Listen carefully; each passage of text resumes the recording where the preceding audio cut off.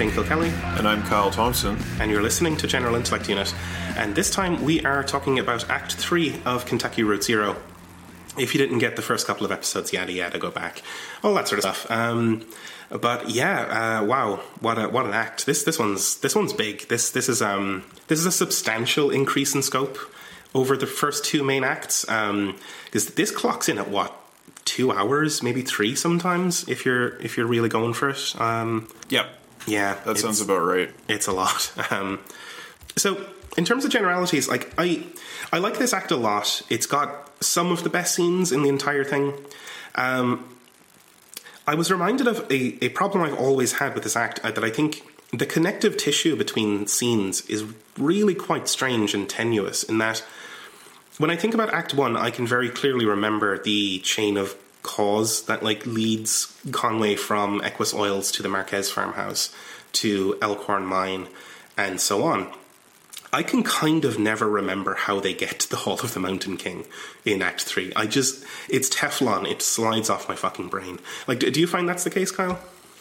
So I would say that this act, it's somewhat better held together than Act 2, where you get that weird stuff about the permit from the Bureau, which is what is that even about? We never get any explanation.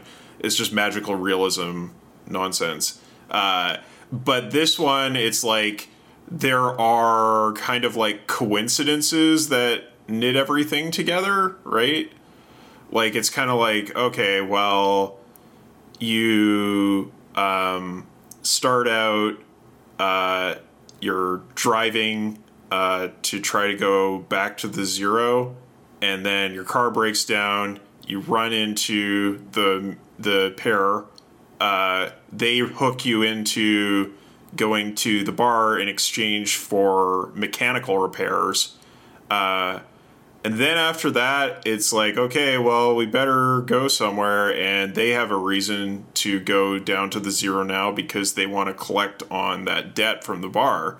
So there's kind of all, there are reasons given for every place that you go to, unlike Act 2, but I agree that they're quite coincidental. It doesn't have that they're not they're not Weaver showing up in Act 1 where it's very heavily produced, and you get a lot of action on screen to justify the plot going to the next part. It's more just a bit of dialogue between characters in a scene, and that's the motivation that's there. Mm-hmm.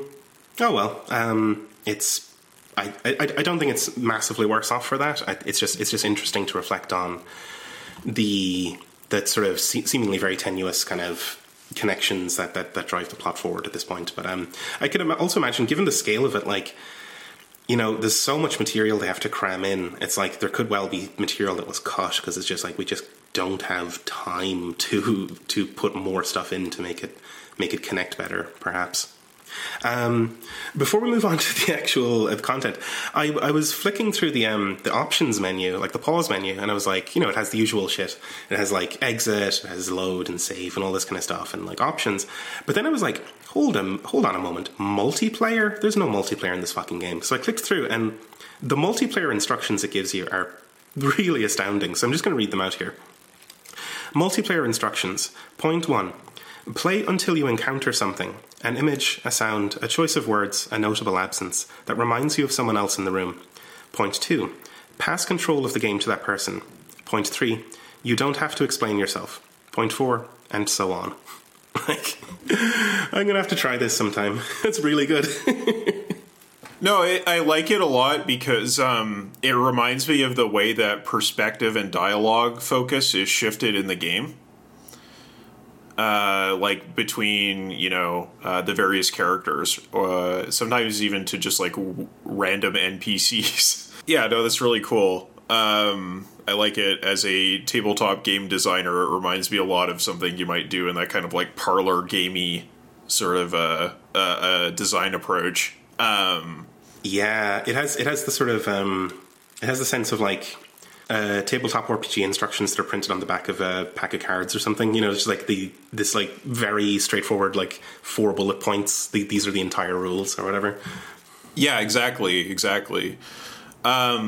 As far as generalities go for this act, I think I definitely approached it with a certain amount of trepidation because, like, we're well on the downhill slope here in Act 3. You know, just that stuff about, like, the side effects of the medical treatment or Conway's dialogue at the beginning, it just, like, totally knocked me out. I was like, I can't even play this week. So we had to postpone recording a week because it was just too much with what I had going on in my life situation at the time. And then when I did play through it, like I managed to play through it eventually, of course. Just came away from it with a really just rough sense of, like, depression, because this is an act that is pretty much all about Conway's regrets in life, and how they weigh him down to a point where he is ready to give up on living. Mm-hmm. Absolutely. And it might sound strange to say, but there's a marked increase in just sadness in the tone right off the bat, which is saying something because it's quite a grim game up until this point, and they kind of managed to dial it up somehow. Yeah, wow, it's an absolute beast. It's heavy. It's very heavy. Yeah. So the cold open gives us this introduction to the heaviness, but like it has this like huge shift in color palette initially, because we open on this golden sunlight and Lisette and Conway sitting at the kitchen table in the morning sun, apparently. There's something immediately off about this because Conway is swaying in his chair, which is quite weird. The conversation kind of flits around between like, oh, the horses were keeping me awake. Oh, Ira loved those horses. And then kind of slips into the stuff about Charlie, Lisette and Ira's son, and the accident where Charlie slipped off of a roof on a day where he was replacing Conway. And real tragic little kind of story there. There's some really nice kind of, this is the increase in sadness right from the start, right? Like you have dialogue options such as it's getting harder, and when Lisette seems to stumble finding the words to describe Charlie's accident, your options are it's either a shame, a tragedy, or a I forget what the other one is, but it's quite sad as well. So this is bad shit, but it's a really gorgeous little scene. Yeah, and this relationship between Conway, Lisette, Ira, and Charlie is going to constantly be in the background throughout this act.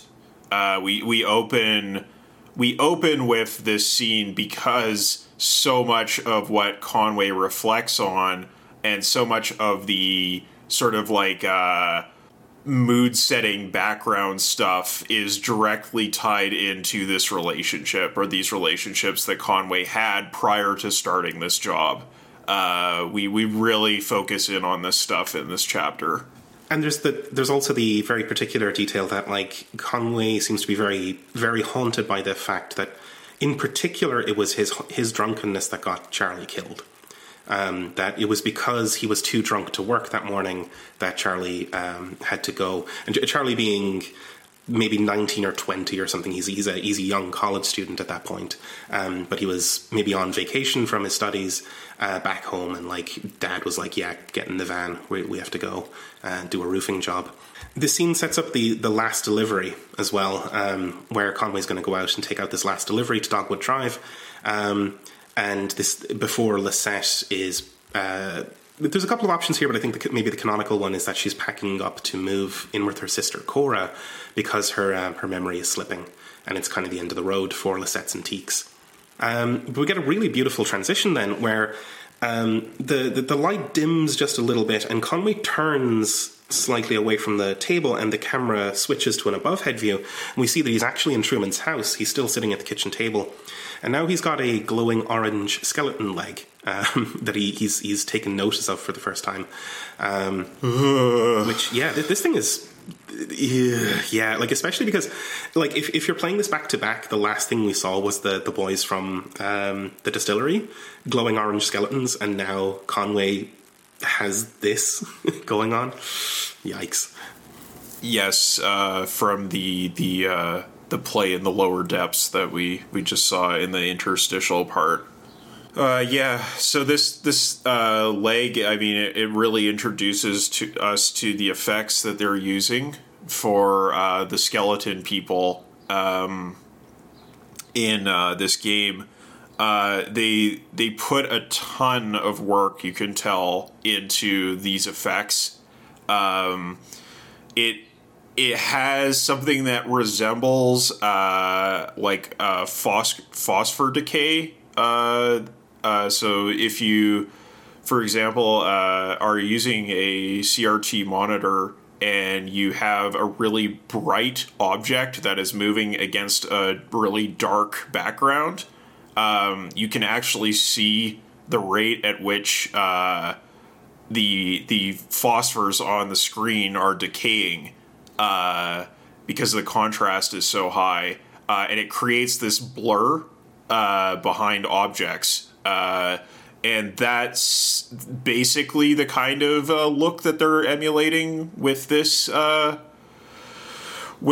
effect. And it's essentially like a kind of after image trail that goes after the leg, but like when the object is not moving very much, it appears as a blur, because it's essentially like a number of images accumulating on top of each other. If, you know, say Conway's leg is just fidgeting from one side to the other, it looks just blurry. It looks so good. It's such a wonderful little effect, and it's so warm as well compared to a lot of the colors that are on screen. This is really beautiful to look at, and is very subtle as well. Like I could definitely imagine, as you said, like them putting a lot of time into writing these textures and shaders.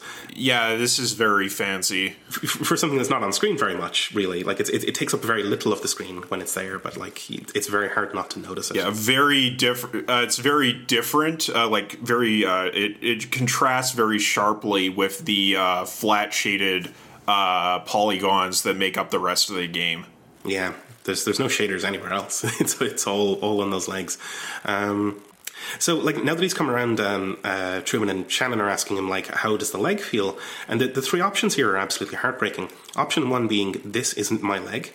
Option two being, okay, yeah, but it wasn't, maybe it's not actually worth it. And option three, I'll quote, it was the heat. The shingles were cracked in the sun, and one of them slipped out from under his feet. And he's just spacing out and like not actually hearing them, and he's still stuck in conversation with Lisette. To which Truman and Shannon are like, uh-oh. This brings us to like the side effects of the medication, a sense of like deja vu and lost time. Like Truman asks him like how did it feel to be under, and he says like I was dreaming, and he's like that shouldn't be a side effect of this. Like you shouldn't have dreamt during that moment. But this sense of lost time and kind of scrambled memory is a side effect of the Neurypnol TM. And so this will stick to Conway from this point out. He'll get more scrambled as we go. Yeah, this description of the side effects with what I was going through between COVID, not having a regular sleep schedule, and working in multiple time zones, this is what completely knocked me out. I was like, I can't play this game right now. This is too intense. Like, this is too close to what I'm experiencing in my life right now. So it's really rough. And yeah, I mean, I think that third response is really setting up this connection between regret and debt. Yes. Which we see recurring throughout this episode. Absolutely. There's the mention of the billing again and the Consolidated Power Company. That, like, I mean, Truman doesn't even really understand the repayment plan. He's like, oh, it's something about, it'll all be folded into your electricity bill. And there's something here about generating electricity to send back to the grid. And so, like, yeah, he's been hooked up for an absolute fucking monster of a debt that Truman doesn't even seem to really understand what he's damned into. Yeah, and this description of how the energy credit payment plan works, like where you like basically feed energy back into the grid, kind of reminded me of like the description of surplus value. Mm-hmm, like sure. it's like, oh, it's something that doesn't really make very much sense. We don't really know how it works. And also it's like, you know, everything you do in your life, you are feeding energy back into this grid of capitalism. Yeah, so it's that was, you know, that was the thing that came to mind when I read that. It was like, oh yeah, this sounds like surplus value. This sounds like exploitation. Absolutely right. Yeah. Yeah, and it definitely has that same that sense that Marx gives in of like this vampiric alien kind of presence, this like bizarre alien logic that you're all kind of enslaved to, and there's a lot of that kind of grim and gothic imagery going on here around the Consolidated Power Company that is very, very similar to what's in the pages of Capital, except we don't have vampires this time. It's skeleton monsters, but can't have everything, I suppose. Yeah, electric skeleton boogaloo. Mm-hmm. So at this point, Julian will fly you back to the Museum of Dwellings, and then you get the first proper title card is for the Museum of Dwellings. The truck is still parked outside. The parking lot is flooded, which gives us really nice, and like it's viewed from above, so it's got this lovely reflective kind of thing going on. The museum is closed, and Emily, Ben, and Bob are standing outside it. And predictably, when Conway tries to interact, they just don't respond. It's as if he's a ghost. Yeah, one of them can kind of hear him, but like it's only like, oh, did you just hear something? Like, and then everyone's like, nah, it couldn't be anything. Like, it's like there's a spectral presence speaking to them. Mm-hmm. Yeah, I mean, like, what must it be like for Conway to be just gaslit by these fucking clowns every time they encounter him? It's just like, what the hell's wrong with these people? It starts to feel more and more like Emily, Ben, and Bob are actually on a different plane of reality somehow. Not just that they're... I mean, yeah, who the fuck knows what these people really are at this point. But there's a bit of chat here then with Shannon about like the side effects, and like, I mean, Shannon's still concerned for him. Like, he's like, you shouldn't be driving. You're gonna have to take it easy, and you know, are you feeling okay with the medication? And this is where we get into some really interesting dialogue. This is where the stuff about Weaver's ADHD meds comes up. But we covered that a couple of episodes ago. But there's also things here about Shannon's family history with precarious access to healthcare. Yeah, that's right. Just, you know, because of her family's immigration status, she said that essentially, like, there would be periods where it was like, oh yeah, you're like legal enough to get healthcare, and then there would be periods where that would get banned, and they would have to like go through like you know, black market networks among the miners, or try to talk to Shannon's family, because when they were working for the university still, they had like a decent medical plan through that. So they would, you know, kick them some meds here and there. But it was all kind of precarious, and, you know, obviously they didn't have a proper consultation with a doctor. And this is what led to Weaver giving Shannon her ADHD meds. And, you know, as someone who's been denied medical treatment for ADHD for the last few months because terrible doctors, this definitely hit close to home. Yeah, absolutely right. Yeah, I don't know, like the whole thing about like there being like a kind of family or like a kind of local network folklore of medicine, because like somebody's got a half bottle of antibiotics and they can kind of like half advise you on like, the right time to take them in the right kind of dosage. But everything's just a fucking dice roll, basically. And it's how Shannon ends up like delirious and dying of dehydration from the ADHD meds. And it's like, well, yeah, I mean, nobody fucking diagnosed her properly, or who knows how many she took, Yeah, exactly. Like she,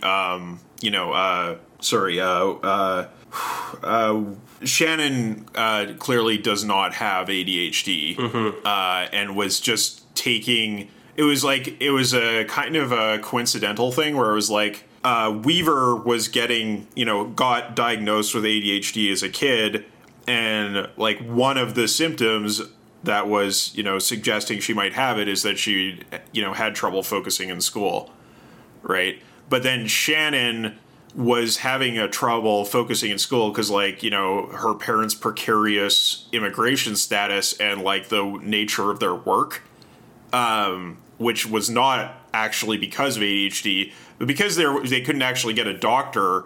Weaver was basically well, I had trouble in school and I started taking these and I did better, so maybe you should take these too. And it was like, well, yeah, okay, seems reasonable enough. And for a while it helped. Until she just, went into hyper-focused nightmare zone because of, being hopped up on meds she didn't need. Mm-hmm. Indeed. It's a very affecting little digression. And this becomes more of a thing in these next couple of acts where Shannon will just kind of blurt out something about her family history or some very interesting anecdote. And so that's how they're delivering some of the backstory here. They start to do that a bit more. It's an interesting character move, right? Because it seems like Shannon can't help, when she observes something, she just can't help form the association and start talking about it. I think this is also because this is where we start to really majorly transition to Shannon becoming the main character or the protagonist of the game, as opposed to Conway. So they, Conway manages to have his blackouts.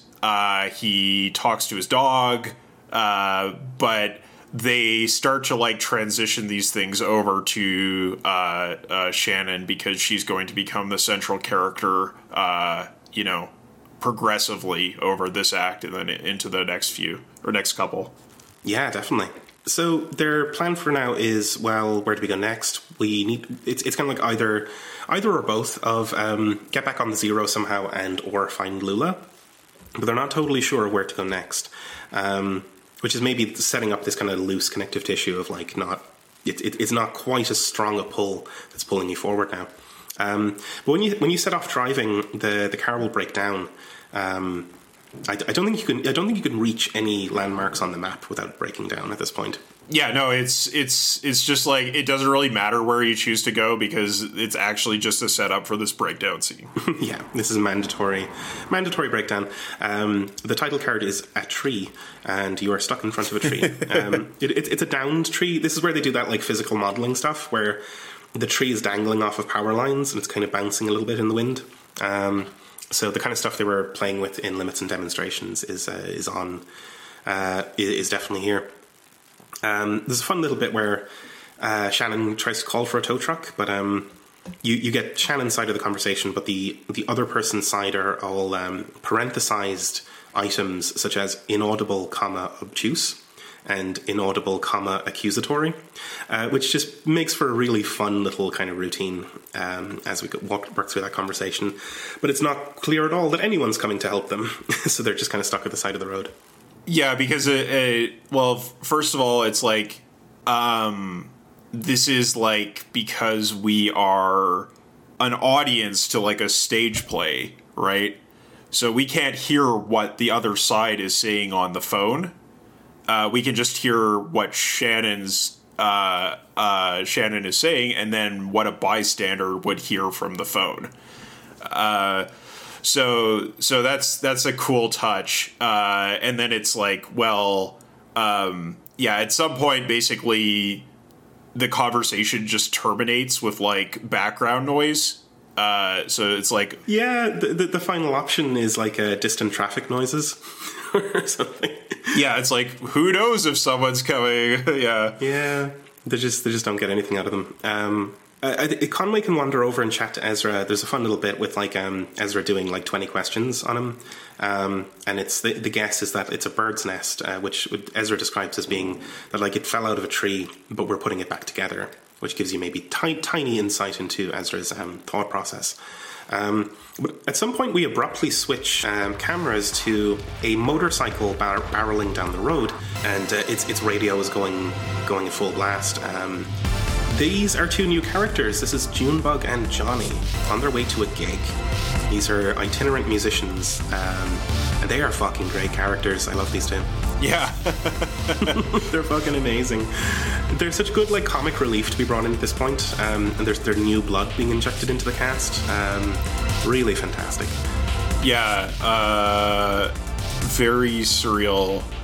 These are basically hipster robots, and they're very into their music.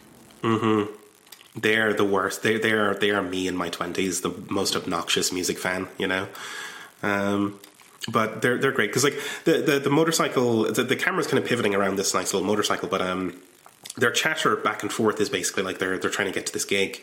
Oh well, you know, we wouldn't be late if we didn't stop to record that frog. It's just really lively banter between the two of them. They're evidently very good friends, and in kind of they're establishing quite a contrast between these two and Conway and Shannon right up front. Yeah, well, it's very funny. Like, you have two options for why they're late, and like, you know, in the entertainment, they were just waiting for these people to show up, right? But then when you get to decide like what the reason was, it's just like some ridiculous thing that never gets explained or discussed. Again, it's just like, oh, they were just doing hipster shit. Yeah, like Johnny needed to record that drain pipe or something. He just had to get it on tape, you know, found sounds and this kind of stuff. Yeah, Johnny is Puya here making his his noise music, you know, recording various noises. Yeah, absolutely. But the camera flips again to the motorcycle driving past the tree, and then flips back to the motorcycle. There's a very knowing what comes next to these initial points of contact are actually very interesting, because Johnny insists on turning back to help, and one of the options is to say that they had a kid with them. And then when they do turn back to help and they pull up, Johnny and Junebug address Ezra first, and seem to establish a very immediate rapport with the kid. So it was just very interesting on this replay to note that was happening. Yeah, totally. Yeah, I think that that's a constant throughout this episode, that Junebug has a lot of rapport with Ezra. I think that, you know, they're much closer in age than Conway and Ezra. Yeah. I think that's really important. And Johnny to some degree too, but, you know, he's mostly off screen, so. Yeah, Johnny's often not on screen with us. He's a bit of a background character, but he's a subtle one. He's a much more subtle character than Junebug is. But now that they're off the bike, the first thing you'll notice about them is this whirring mechanical sound when they walk, which they don't say they're robots now, but it's like it's in some sense it's kind of hard to miss. But then I do know people have missed this, and they've been like puzzled all the way to the end as to what the fuck is that sound? Yeah. Yeah, if you look at Junebug's model on scenes where there's more of a close up, and you could and she's in the walk slow animation. It's very clear that she's a robot. She has this very like kind of like moving from her core as opposed to moving from like with her arms. It's a very kind of like, I am a robot, hello human sort of walk that she does. it's a very interesting walk. I think it's sort of, yeah, it's a lot of that. It's also a lot of I don't know how to describe it. She walks very high, like she's on high heels, and is like, again, as you said, walking with her core. Yes, but it gives this almost like the Jetsons family robot kind of vibe, you know, in a certain kind of way. Yeah. Although that robot didn't have legs. But yeah.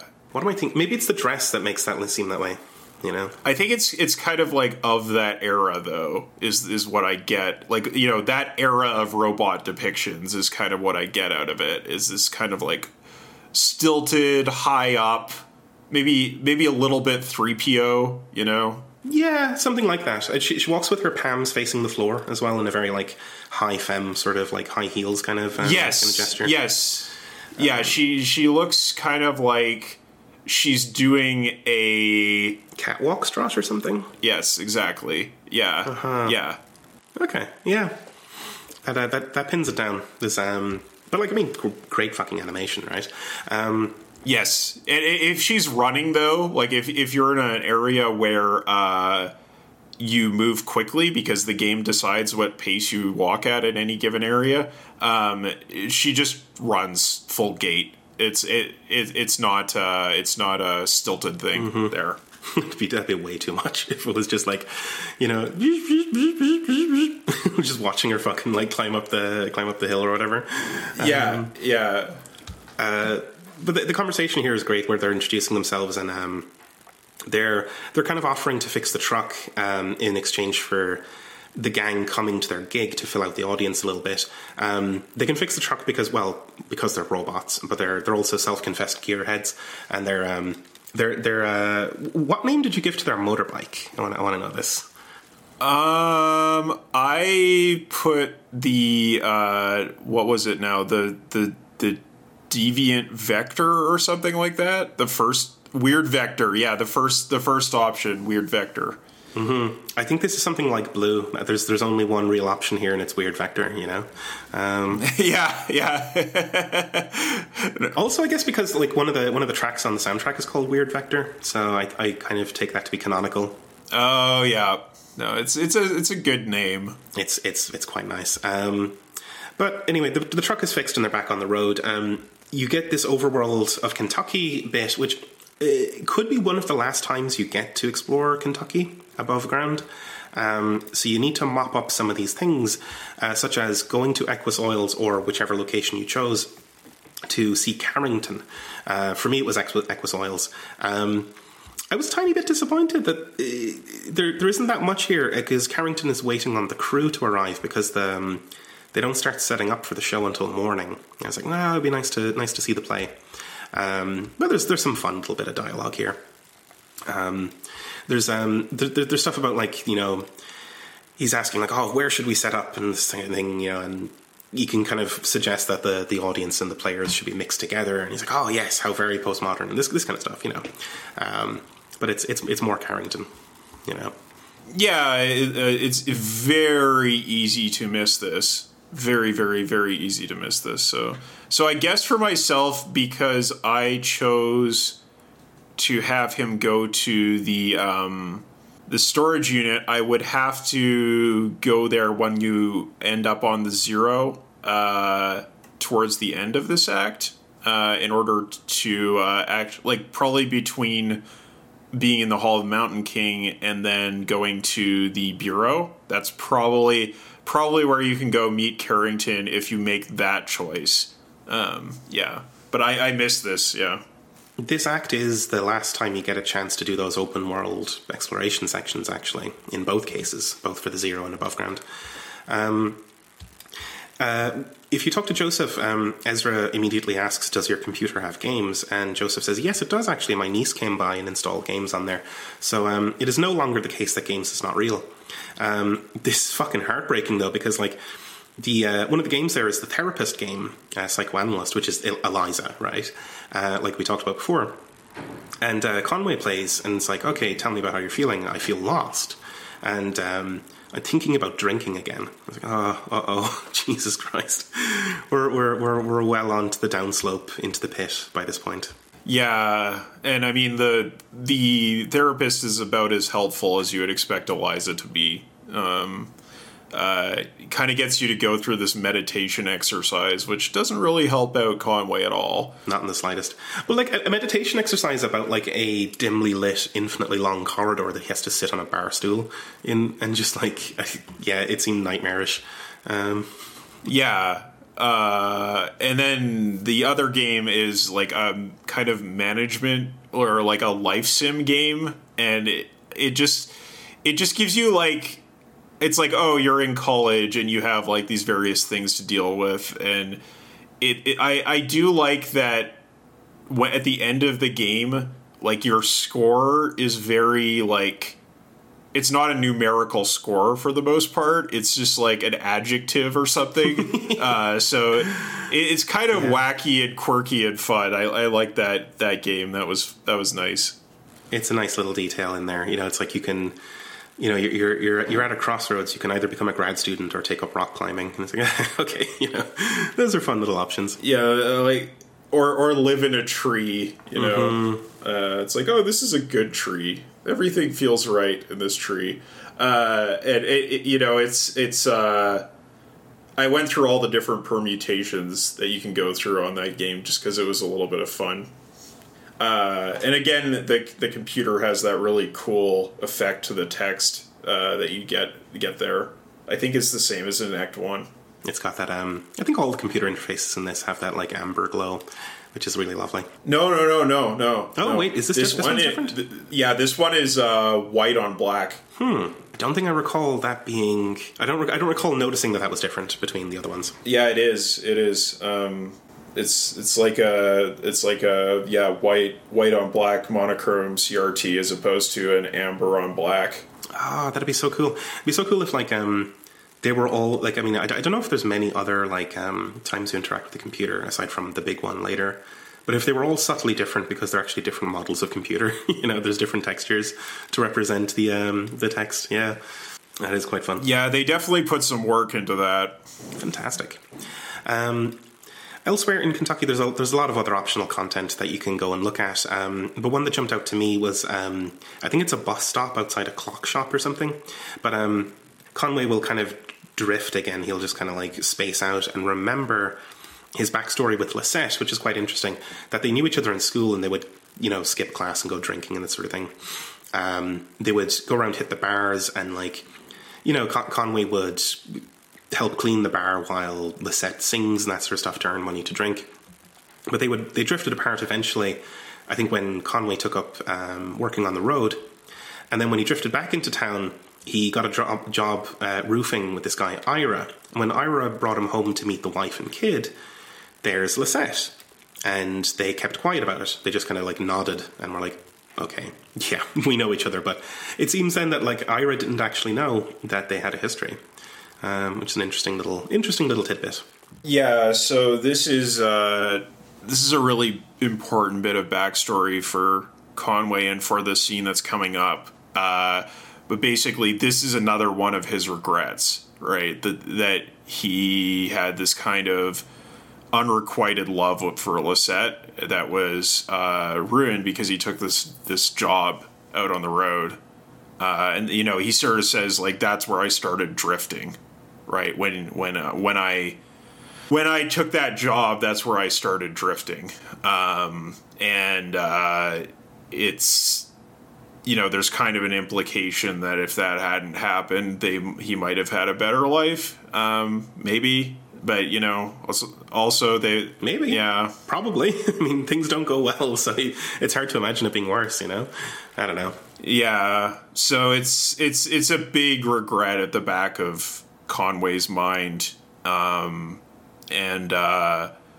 it's going to figure directly into the next scene. The other thing I will say about the Clockworks is you can pick up passengers and drive them places on the overworld. I picked up the young woman, and actually she has another sort of ADHD story where it's like she's trying to design a better office chair mechanism, and she's sort of like, you know, stuck in a dead-end job, talks about how, like, you know, the teachers were always worried she wouldn't live up to her potential because she couldn't focus in school. It's just sort of classic ADHD coding. And you know, just basically this little story about someone who's like, yeah, didn't really do so good in school, super bright, has this project they're focusing on, but basically they'll never amount to anything because their work is always going to hold them back. Little stories like that. Yeah. I think I picked up. It wasn't that one. It was somebody else. I don't really recall what the story was, but it had an amusing thing where it, like, you're driving towards this person's house and, like, there's this, you know, when you interact with it, you get this, like, this person is telling you their backstory and then it just cuts off and it's like, oh, that's my house there, and he just jumps out of the car. It's quite a funny little thing. But it's like you're like getting really into it, his backstory. He's like, oh yeah, fine, whatever, bye Greg. Anyway, I think maybe there's another tiny small detail. If you pull up to the Marquez farmhouse, you can't go in there. It's just a text description. Both the barn and the cave entrance are gone, and the horses are just like standing around, not bothered by anything. So how are you going to get back to the zero? If you thought you were going to skip this scene and get straight back to Lula, you're wrong. That's not going to happen. We pull up at this bar, the Lower Depths. We've heard of this one before. It's mostly the same as in the entertainment in terms of its layout. The difference is there's a big stage on the right, which wasn't there in the entertainment. And obviously this is a more believable space. It's not just like staged. It's like it's got like normal flooring, and it has like lighting from above as opposed to just from the back of the bar. You know, there's like chairs and kind of a more normal configuration, although you can go up to the table where your character was sitting with the brick sandwich. It's still there.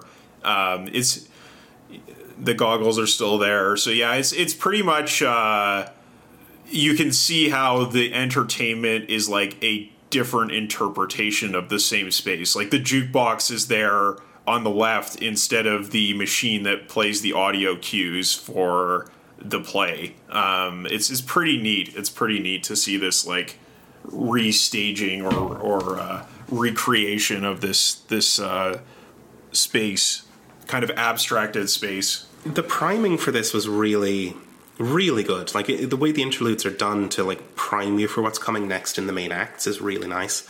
And it does become evident that this is kind of immediately after the content of the entertainment, if not the form of it.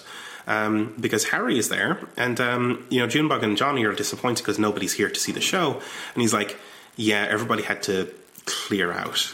Very ominous delivery on those lines. Yeah, the other thing is like you can have another line of dialogue where he's like I struck a deal with I struck a deal. Like there's a lot of like really like shifty, suspicious dialogue from Harry, and like Harry is constantly mentioning how like he's not a good person, and how like basically like he has a lot of guilt about what he's done, sending everybody off to the distillery. Absolutely. Rightfully so. There's an interesting bit then when Harry is doing the usual line. It's like, oh, so it's only hard times whiskey. And I think Conway's option is to say, oh yeah, sure, I'll have a whiskey. But Shannon cuts him off immediately and is like preventing him from drinking. She kind of knows what the score is. Which I don't recall seeing that happen in the dialogue before, where you select an option, but it's not the line that gets spoken next. That's Shannon's agency shifting as well, right? Like where even when you are ostensibly Conway selecting a dialogue option, it's actually Shannon who's in the driver's seat, and it's subtly moving your agency away off of Conway and onto Shannon, which is very nice. We then get this absolute fucking blowout performance with Johnny and Junebug on stage, performing a song, Too Late to Love You. this is fucking spectacular, because like the scene is very low, it's set very low to the ground, and there's a very low ceiling. But when they take to the stage, the lighting changes and their costumes instantly change, and then the roof peels away to reveal the night sky, and it's this is just incredible to look at.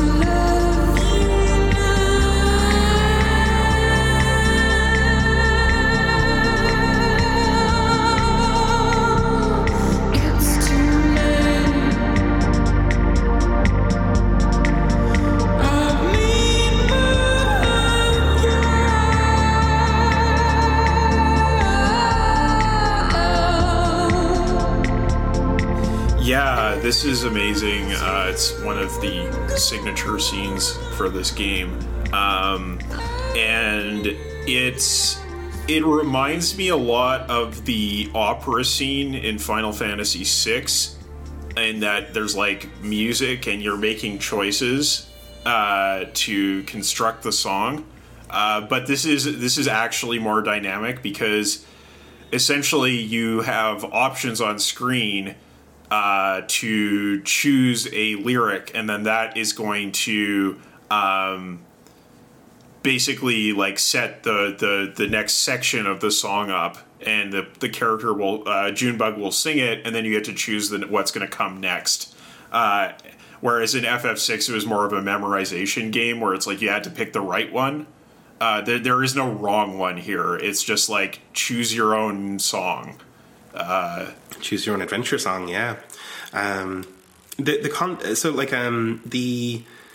outfits are wonderful. Junebug has this beautiful blue dress, and Johnny has this like red jumpsuit with his little keytar. And I love the animation on their dancing. Like they're just bopping, and well, Johnny's fairly static. He's just kind of bopping with his keytar, but Junebug does these really wonderful little gestures with her arms and shit. It's fantastic. Really, really beautifully animated. Johnny's appearance here kind of reminds me of like Devo in some ways. Yes, absolutely. He has the glasses and everything and the little buzz cut. Fantastic. The content of the song seems to be borrowed from Lisette, probably, because before they start, Junebug mentions that this is a song she heard in a tavern a while ago. It's a lonely, sad song. The lyrical content does really seem to be about Lisette pining after Conway, which then seems to be confirmed at the end when Conway, they're like, "How was that?" And I was like, "I heard it before," from Conway. And it's like, "Oh, I've heard this before." Yeah, It's that all of that is really kind of interesting, because the timelines could be a bit screwy there as well. Where when would he have heard this? Because like, would he have heard it while they were bombing around, skipping school, and like he was washing dishes while she was singing or something? In which case, like, he wasn't gone yet for her to regret that, or did he hear it after he started working for Ira? Would they be hitting bars together then, or was Lisette hitting bars and stuff, or is Conway's memory a little bit scrambled from the Neuropnol? Maybe all of the above, you know? I kind of took it a bit differently, where it's like,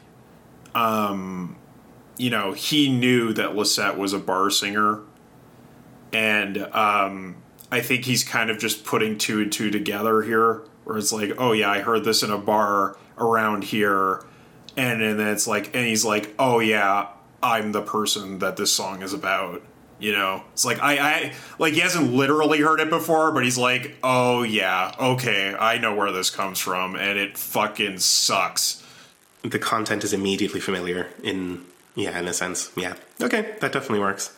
But yeah, like the scene is incredible, right? And like the roof tiles settle back into place, and there's actually quite a nice little sour note at the very end as the lights come back up, which is wonderful. However, Harry can't pay because he's clean out of money. All he has is a IOU from the distillery, to which Conway helpfully suggests, "Yeah, we can take that, sure, as payment. Why not?"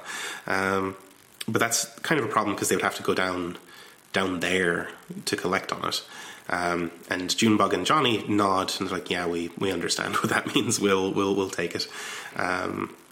Yeah, like Harry basically says, like, I've heard some rumors about that place. You sure you want to go down there? And then they're like, oh yeah, no, we'll do it. Again, the subtle kind of like, something not quite right about those boys. Yeah, yeah. You'd be getting yourself in trouble if you went down there. And this is how they get roped into this party, right? Like, because it's like, oh well, we need to go to the 02 to collect. Yeah, I mean, they still. Yeah, that's their way of making that work for the moment. There's a very before we leave, there's a very interesting and weird line from Harry that I'm not totally sure what to make of, because when you're in these kind of dialogues, there's a couple of options for like making the connective tissue work here, and one of them is for Conway to say that, hey, we need to get on the 0 also because we're looking for Dogwood Drive, and then Harry says, oh, Dogwood, do you have like I've got a stack of letters. Did you get them too, or something? And he's like, I think this is a reference to the mail delivery boat that is going to come up at the end of the chapter, because that boat, because Lula tells you to take that boat to Dogwood Drive once she figures out where it is on the mail boat. Okay, that makes sense. I didn't put that together, and I thought, like, why does Harry have a stack of letters maybe misdelivered that are destined for Dogwood Drive or something? But there's nothing else to elaborate on it. No, I think you're quite right in that interpretation. The directions that Harry gives you back to the 0 are very interesting. You turn on the radio, drive until you hear something familiar yet strange, and then turn around immediately when that cuts out. Which gives us this really, really cool little vignette, because like you tune into the radio and the channel they settle on is this weird like noise thing of like the sounds of horses, and I think for Conway it's like it's familiar because Ira loved horses or something. I think Shannon has a similar excuse. Yeah, well, I guess there were horses on the property, right? On the Marquez property. Probably reminds her of Weaver. Yeah, I mean, this, you know, it's all about regret. It's all about regret. Yeah. That's what this chapter's about. Well, you got to tune into the radio channel all about regret, right? And then when it cuts out, the animation you get, or the little micro scene, is very, very cool, where the truck pulls up to a stop on the highway in the pitch dark, and all you can see is just horses standing around in the dark, illuminated by the headlamp, and then the truck just stops and turns around and pulls away. At which point you're dumped into the 0 at a location called The Horses. On this loop, there's only one other option, though. You can't go anywhere else aside from this other landmark called the Hall of the Mountain King. This is another one of these like tenuous kind of connective tissue bits, which, on reflection, like once we see some of the scene, it'll become apparent that there is an in-game explanation for why this is the case.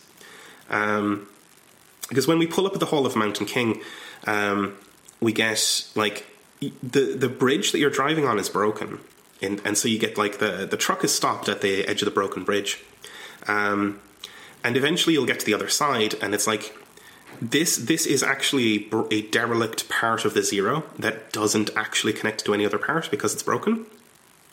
and you have to traverse the hall of the Mountain King to get to the other side to get back onto the main part. So it's not just a gameplay conceit that the only option you have is to go on to the... Like, if you had gone in through through the Marquez house entrance, you would have ended up in the main circuit of the Zero. But because you've gone this other weird way through the horse aperture, you will instead be dumped into this side channel of the Zero that has been cut off by a collapsed bridge. So it does work, but this is why it felt kind of Teflon-y for, like, you know, I can remember the two scenes. I remember the bar scene, and I remember the Hall of the Mountain King.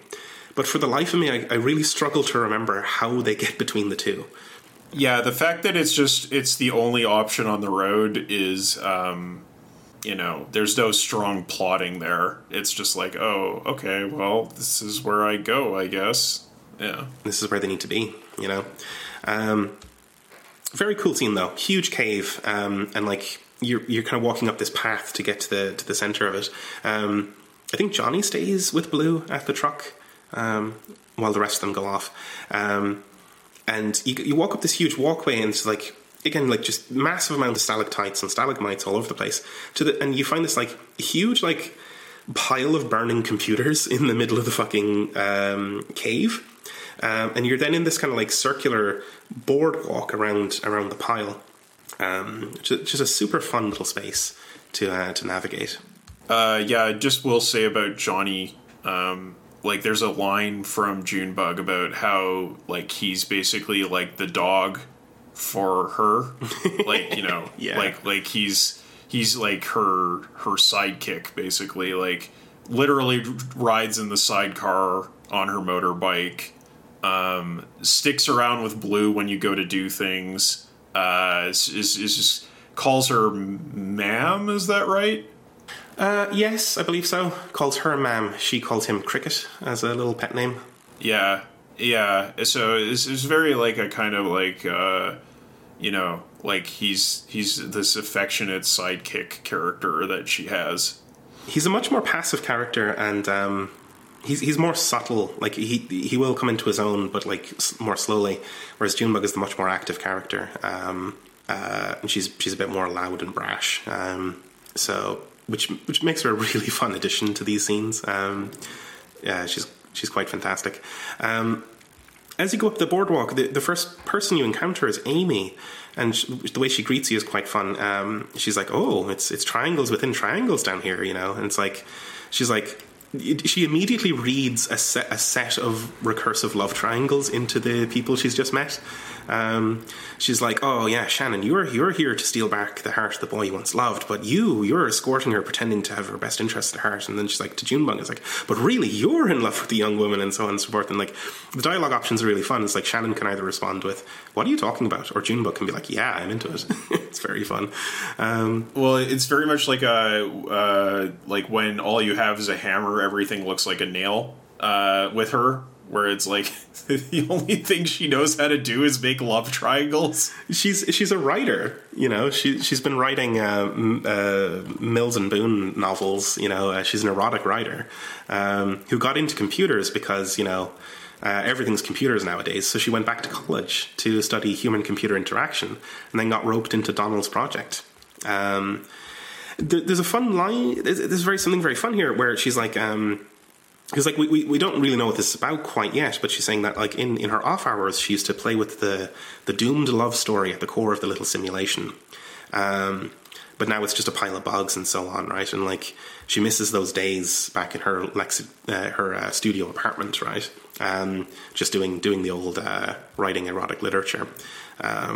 Yeah, like, this obviously hasn't worked out for her, so she's got her own regrets. I think the triangles within triangles thing is also sort of like a double entendre, because it's like love triangles, but then it's also polygons, right? It's all, yeah, definitely right. It's all. That's the way it renders. But if we swing around to the left, then we run into somebody who's labelled as Old Man, but is Donald. The other, he's the third node in the Lula Joseph Donald triangle. This whole thing is this ode to crumbling academia and the sort of I don't know, there's like a lost futures angle here as well, because a lot of it leans on the early intersection between computing and the humanities. Those threads that went nowhere, and that Donald is still very much mourning the loss of these things. Yeah, that's right.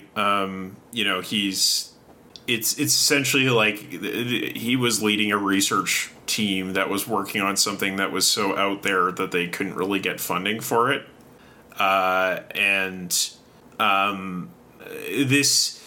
He's working, essentially he was developing an interactive fiction project. He's It's like a simulation or an AI system of sorts, but with like a lot of non-linear dynamics and stuff like that. And like there's so this is this project Xanadu that he's been working on is a reference to a real world a piece of software, the first real interactive fiction game called The Colossal Cave Adventure, which is enormously influential, unlike Xanadu. But there are a number of points of contact or a similarity between Colossal Cave Adventure and Xanadu that we'll kind of get into. But it's kind of this fringe project in the world of computing. It's just the story of Donald is one that's more of a failure, and it does definitely get at that interactive fiction angle, which sort of figures into like the origins of game studies as a discipline, which a lot of it came out of hypertext and interactive fiction. But that was like not until like the late 90s that really started to become a discipline, thanks to the prevalence of video games that were not that. Right, like the video game industry took off as platformers and shooters and all this other kind of stuff, right? Real-time strategy games. And these people who had been fucking around with hypertext and interactive fiction kind of like hopped on that bandwagon and made the discipline of game studies. But they had kind of just been like weirdos in literature departments and stuff until that time. Yeah. And now we're confronted with weirdos who haven't seen a literature department in quite a while and have been stuck in a cave for a couple of decades. There's something very sad about all this, right? Because the way Donald talks is still very much in the kind of academic mode. Because he's like, oh, maybe you've heard of it. Maybe you read about Xanadu in a journal. And he's like, he names a journal like Literary Multitudes, Hypertextual Narrative as Post-Structural Witness. And it's like, yeah, that's right on the money for like 90s hypertext fucking computer. It's very like, I don't know, it's like that Warwick stuff, right? The CCRU kind of thing, right? Yeah, that post-Marxist kind of like when the wall came down and everyone was into computers stuff, in the humanities. Oh, I don't know. There's something eerily familiar and depressing about all this. Yeah, it's very funny. Like whenever I'm like workshopping a paper title with my team in school, in grad school right now, it's always like I want to give it a straightforward title, and then everyone's like, no, that's no good. We need to add a subheading to it. It needs to have. It has to have a sub somehow in it. Yeah, it has to have a subtitle, or it's never gonna work. And I'm just like, oh my fucking god. Okay, I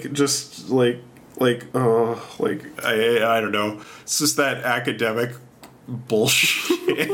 It's like, can't we just say the thing is the thing that it's talking about? Can't we just title it in a straightforward way? No, that's far too direct. You gotta hedge everything and make it obtuse, and yeah. You gotta gild the lily, you know. You gotta gild the lily, otherwise it's just not scholarly enough. Yeah, absolutely. But that's Donald. That's all Donald here, right? And he's like, there's a fun intersection of because he's like, oh, because he's mourning all this sort of stuff. He's very despondent about it, and he's like, do you have any idea what it's like to spend your life building something and then sit powerlessly as your work declines into ruin? And then your options are like Conway saying like, yeah, I drive deliveries for a fucking antique shop, or Shannon being like, I fix TVs, or Ezra being like, my family disappeared. You know, and it's like, okay, yeah, maybe they do have some idea. Yeah, that's not quite it, because it's Conway saying, I've spent my life driving for an antique shop that's about to close down, or Shannon saying, yeah, I fix TVs and like I've got too much debt to keep the place going, you know, or like Ezra saying, I lost my family. So it's all people are like, yeah, like actually I lost everything, so I know exactly what that's like, just not in this like romantic way that you know it, right? I do love Junebog's option, which is just not really. Yeah, not really. I'm on an upward trajectory here, y'all. It's like rip to your life projects, but I'm built different. She's got real Zoomer energy, you know. She's just like it's such a fun injection of new character into the thing, you know. But yeah, like, so there's a lot of Xanadu was this like AI simulation system. It's been augmented with mold that they discovered there was like nonlinear dynamics that they could inject into it. Yeah, it's very like Beer's swamp computer weirdo shit that's happening here. Yeah, right. It also seems to have been that like injecting the kind of mold into it or allowing that to happen just increased the variety of the thing to the point where it was unmanageable and has decayed into ruin. He's also smoking the mold in his pipe, which is very amusing. Like, why bother with weed when you can have clean, crisp mold in your pipe? You know, it's fantastic. What does he prompt you to do then? I think it's like, what's the prompt here? He invites you to go look at it, right? To like see, you can look at the ruins, look at the ruins of the thing. But in order to get there, you have to traverse over to the other side of the cave. On the way, you can meet another couple of grad student people who got sucked into this vortex. There's Andrew, who has been tasked with mapping and describing the caves down here. There's something really sad here because he's like, you know, his story is that he got suckered into this, and he's like, yeah, I really have put in the hours, you know, don't get me wrong. And he's like, my dude, you've been in a cave for a couple of decades, like, you could just go, you know, like, but I don't know, does this resonate with like dead end academic stuff? Like, it seems to. Oh yeah, oh big time.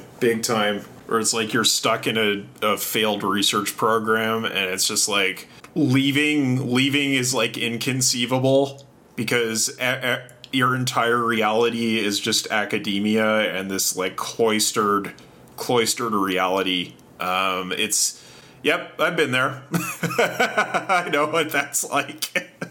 Roberta then has a slightly more apocalyptic take on this, where she opens with the line, "The kingdom is in peril."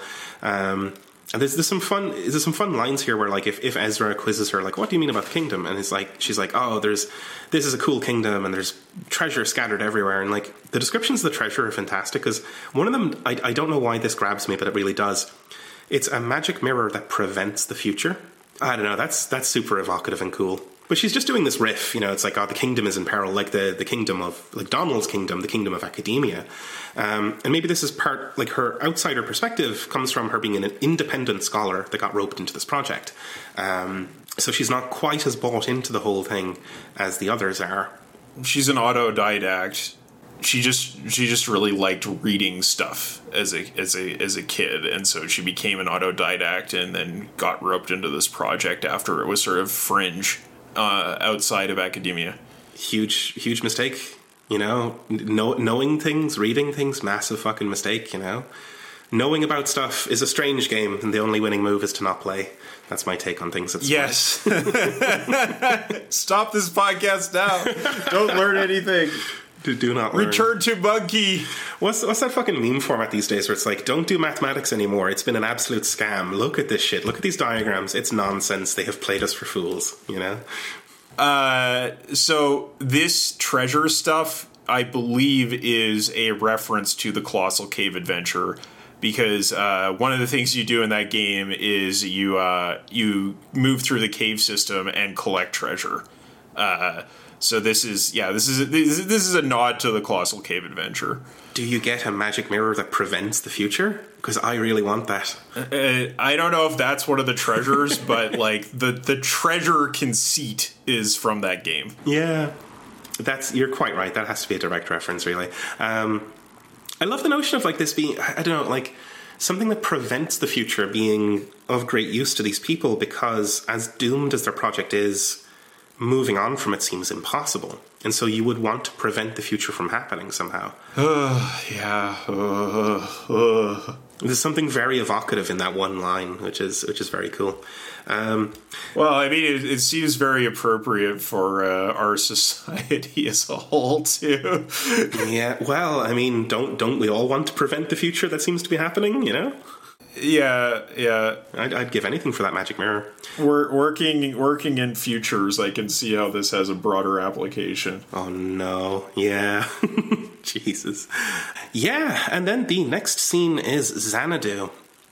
Looking at the notes here, I had no fucking idea this was like such a close reference to something that exists in the world. So Kyle, what's this cave adventure, Colossal Cave Adventure all about?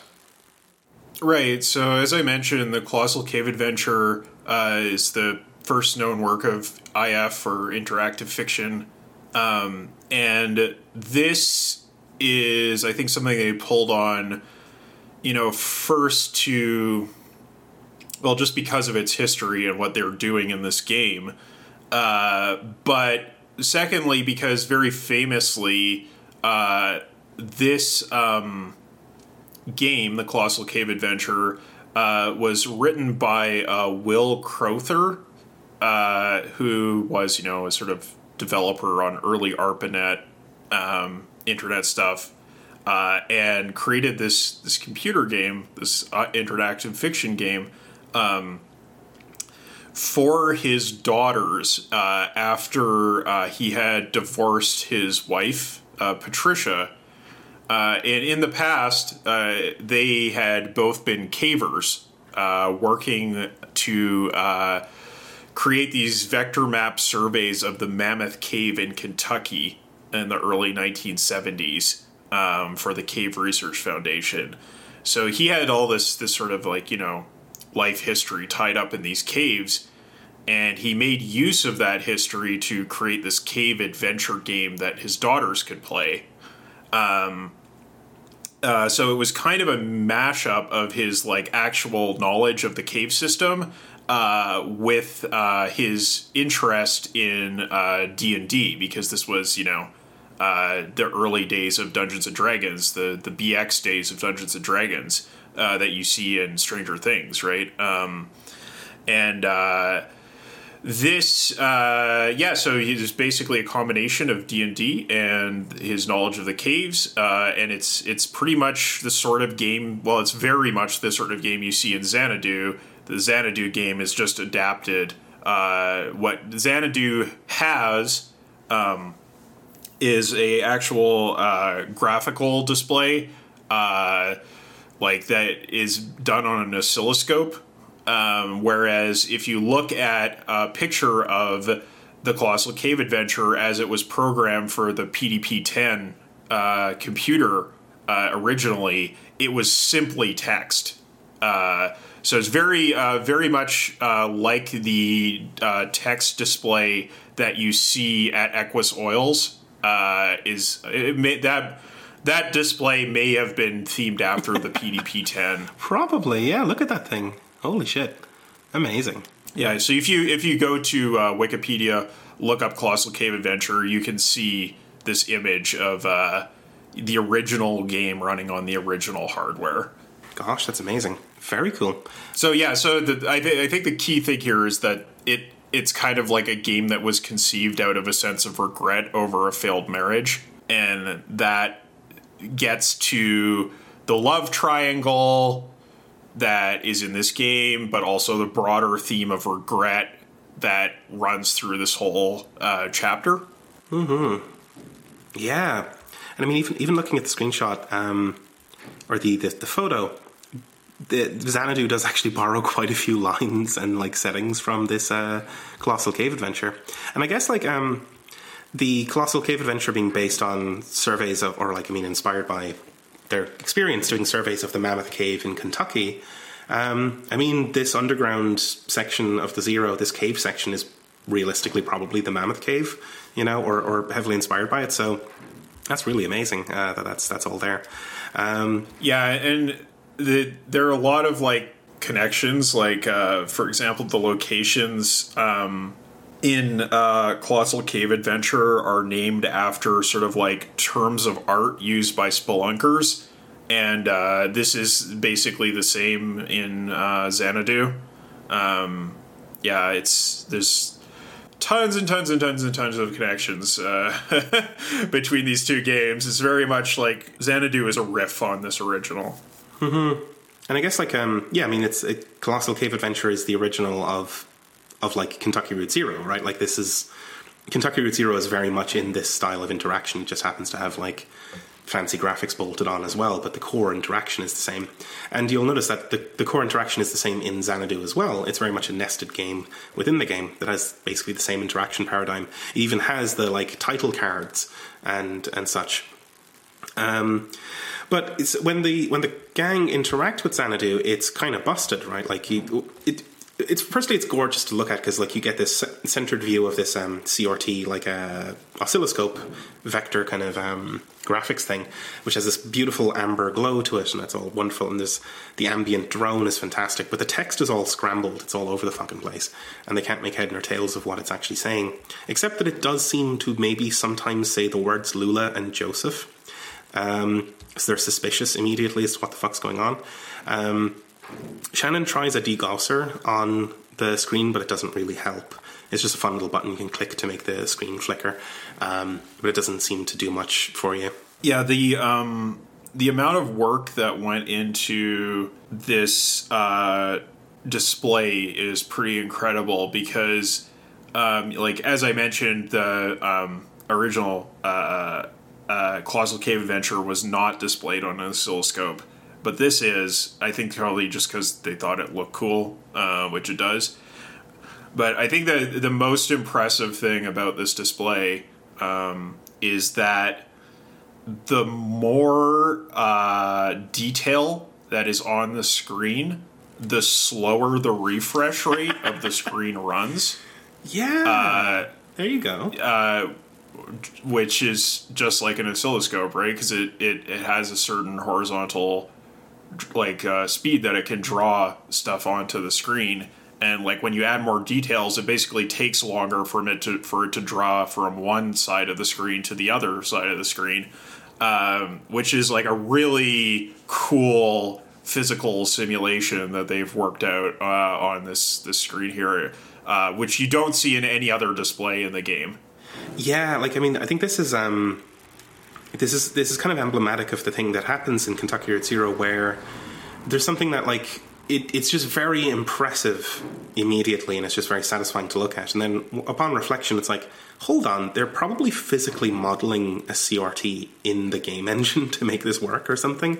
And it's wow, there's a lot of work going into that. And then you start to realize, oh yeah, of course this took 5 years to release in between episodes, because they had to work out how to physically model a CRT inside the fucking Unity engine or whatever, Yeah, and it's not just any CRT. It's not like a Shadow Mask or, a Shadow Mask based CRT, which we're all used to using. It's an oscilloscope based one or a vector graphics one. Yeah, so it's very particular kind of CRT that is no one uses really anymore, except for if you're literally doing electrical engineering work and you need to work with an oscilloscope. Of course you could see that video of those people who got doomed to run on an oscilloscope, but no one's really doing that stuff these days. Yeah, this is so much fucking fun to look at. I love it. But the when they use the degausser, it doesn't do very much to help. But the program moves on to a title card, which seems quite suspicious. The Hall of the Mountain Gink. I was like, what? What the fuck? And it shows like a rendering of the spire, like the environment you've just been in. Also, it's so cute that because like the title card for Xanadu itself is kind of scrambled. Like it's Zekadanga Nagadu or whatever, and the text is scrambled on screen and all that kind of shit. But then Hall of the Mountain Gink, I think, is such a very cute little like way to make it fuck up. I don't know. There's just something very laughable about it. It's just very cute. But the program then crashes, unexpected end of file and so on. And they're like, well, shrug, this thing's fucked. So they pitch back to Donald and he's like, yeah, but like, you can see what it once was, can't you? You know, and he realized this story that like it started to crumble when the strangers came and they were horrible things. And he's like, oh, if only I'd listened to Lula. And they're like, oh, hold on, we know Lula. We're actually looking for her right now. And he's like, oh, she's long gone. But she still lives in Xanadu, over there.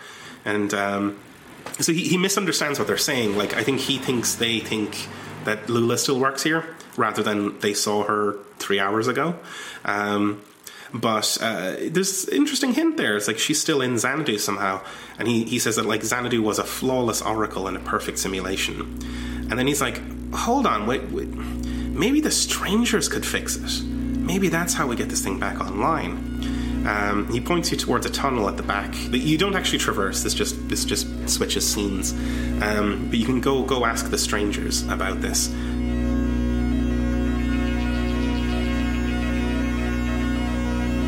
Well, that's it for this episode.